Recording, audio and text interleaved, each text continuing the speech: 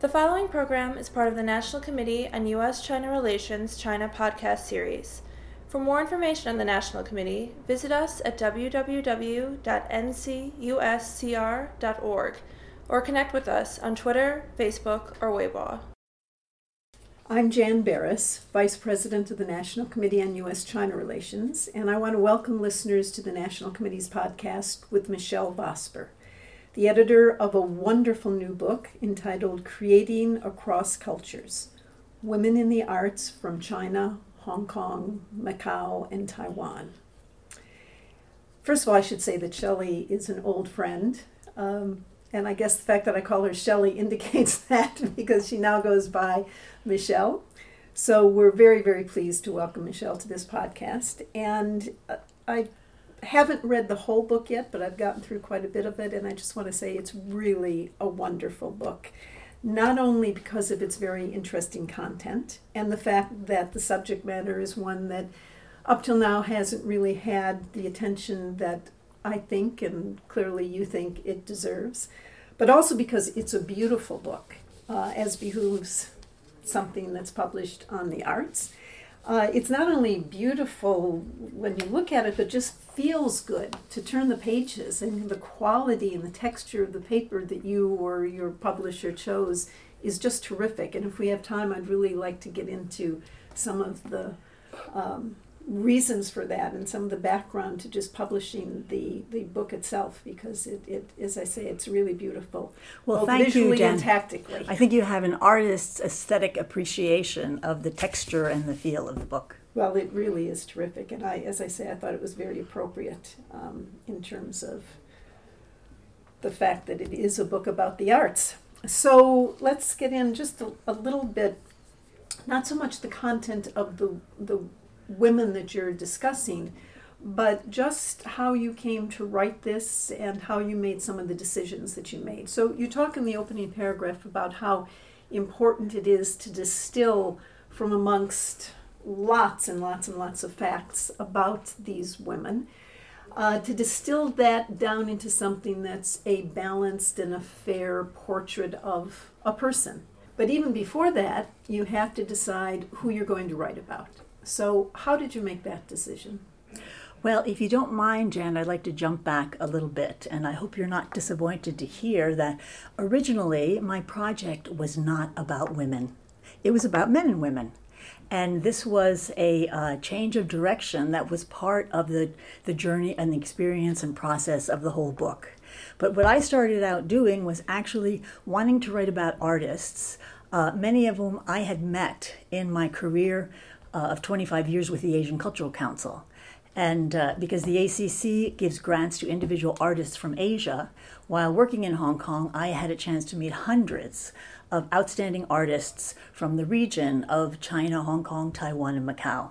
So my preference was really not to start with women, but men and women. And my focus was really on the area, which we call Greater China. Mm-hmm. In China, it's actually called Two Coasts, Four Places. Yeah, I saw that in your preface. I hadn't heard that phrase before. Well, I guess this is the politically correct phrase that is safe to use these days. But these are four places that I was very familiar with because of my career. I'd lived in Hong Kong for 30 years, which means you go to Macau all the time.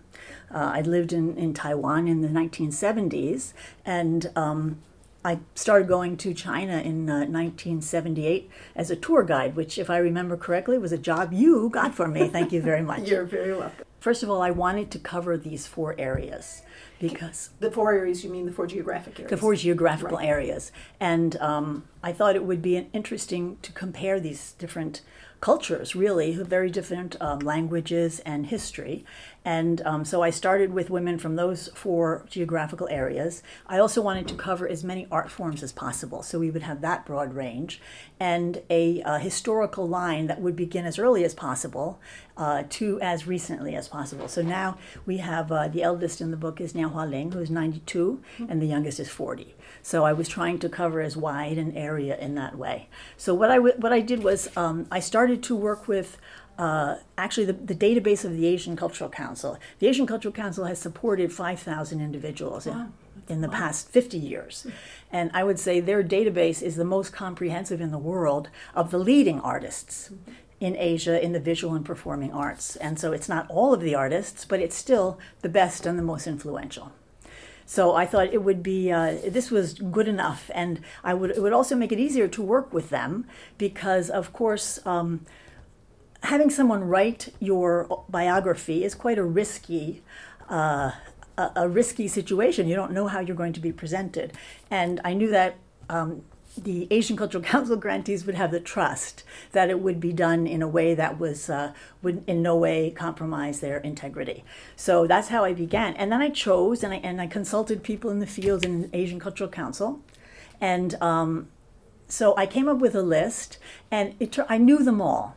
And this was actually very important because I knew who had stories that would be of interest in the United States, and because I knew them. And so in some cases, it was a story which had a connection with the United States, and I thought that for an American audience, it would be easier for them to relate to that. I chose also from Taiwan an indigenous contemporary artist because I also thought that this is something that would be an eye-opener for Americans. So I came up with a list and tried to balance it and in the different art forms and consulted different people, and from there I went ahead. So you mentioned the 4 geographic areas, but also your book is divided into 4 sort of genre areas. And that too must have presented some difficulty because the arts is a huge field. So how did you decide which genres you would choose, how to put people in what?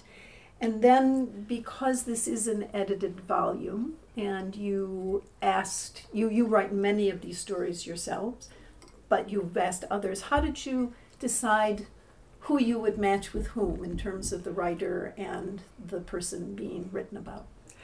Well, first of all, I think in terms of the structure of the book, which, as you say, it's separated into areas of the arts, I thought it would be a mistake to lump people geographically, because artists are really mavericks who, in some way, they do not represent the place they come from. They're the people who are different, and so I thought that it would be misleading and kind of reductive to do it that way. And especially in today's world, where people move all around with immigration, globalization, it's just inaccurate to kind of pigeonhole someone.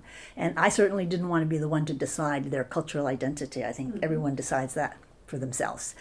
So I decided it would make much more sense to do it according to art forms. And so I just saw who I wanted to work with, actually, and found a way to put them together. So the first section, which is about writing, is called Women of Words. We have a fiction writer, Nian Hua Ling, and a playwright from Hong Kong, and then an art critic who writes about the arts. Mm-hmm. So these are people who really are writers. Then the next section was about visual arts, and that was easy to put people into that category. I also added there one filmmaker, who in some university curriculums, that's considered a visual art form. It's put into that category. Sound and stage is a category that includes a composer, 2 instrumentalists. One is Guqin player from Beijing, a Sichuan opera performer, and then a performer of Nanguan, which is the Fujian music form that dates back to the Tang Dynasty. So from there, I have the ending section as dance, but it's actually modern dance. And the reason I did this was because the Asian Cultural Council's focus has always been in modern dance in that area, because this is what people can study in the United States. This is one of the things the United States has to offer. And so we have supported many people in modern dance and have played a role in establishing China's first modern dance company. And so there were many people from whom to choose, and I thought it was a good way to compare dance professionals from the region and who were doing the same kind of dance form. Okay. So that's a little bit about overview of the book. Something you said, though, in your answer made me wonder. You talked about for an American audience. So who is the book intended for? And I mean that in 2 ways. The way it's laid out and some of the wonderful addenda that you have to it, each page, each artist has, and I use that artist generally, dancer, filmmaker, etc. Each artist has a page which gives some very interesting factual information about her. And so in some sense, it's like a textbook, but it's got the weight, the heaviness of a textbook, but it doesn't look or feel like a textbook. So that's the first question, that part of what audience, but also, is it just the United States you're looking at? Because it seems to me you're telling stories that people in Macau and Hong Kong and the PRC and Taiwan would like to know as well. Now, granted, it would have to be English readers unless you have this translated into Chinese, and so that's the last part of that question. Are you contemplating having it translated?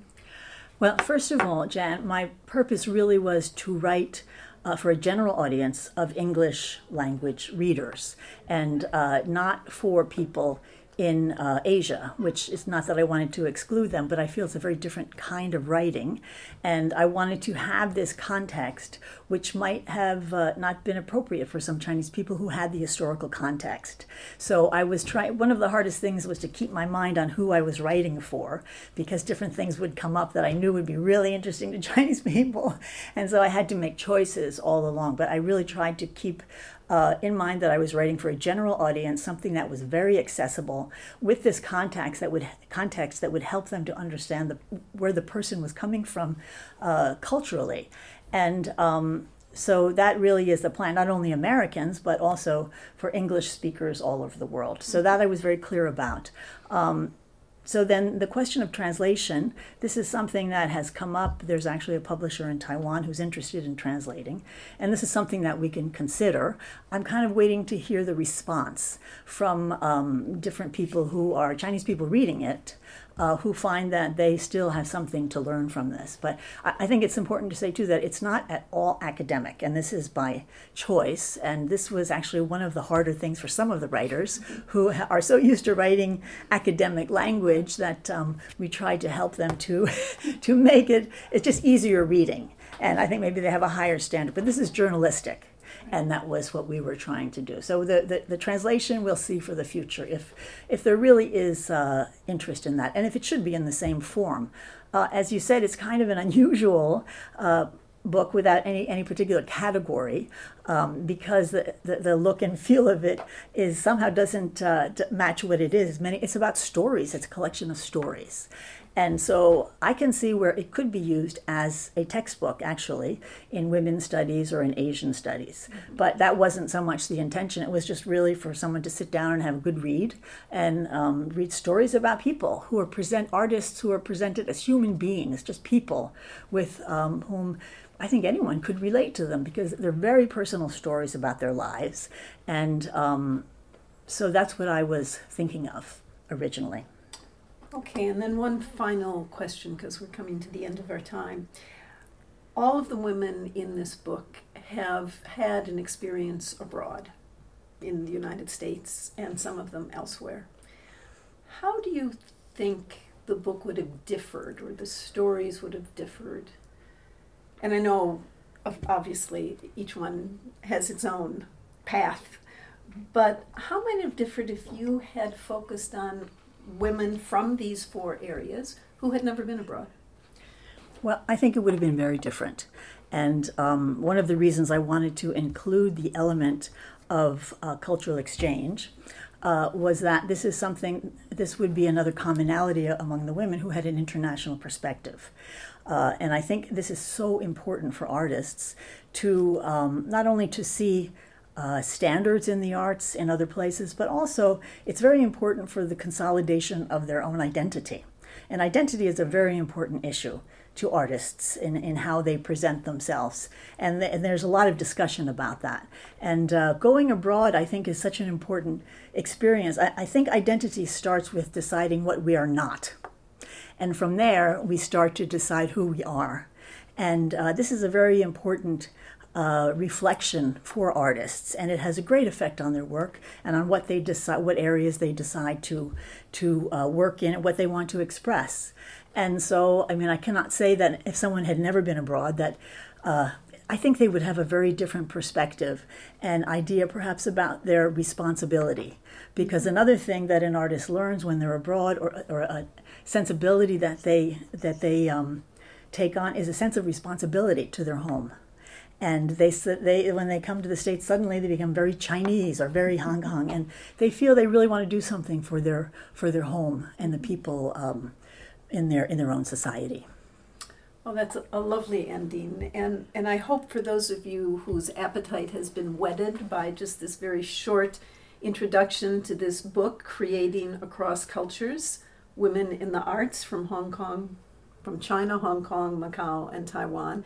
I hope you will want to learn more, and if so, Michelle is about to speak to an audience here in our office, and the longer podcast of her entire talk, which is different, there will be different questions from what I just asked, that will be up on our website along with a video of her talk. So we encourage all of you to not only listen to this, but to go on and to watch Michelle's longer version and any other of our podcasts or videos that catch your attention.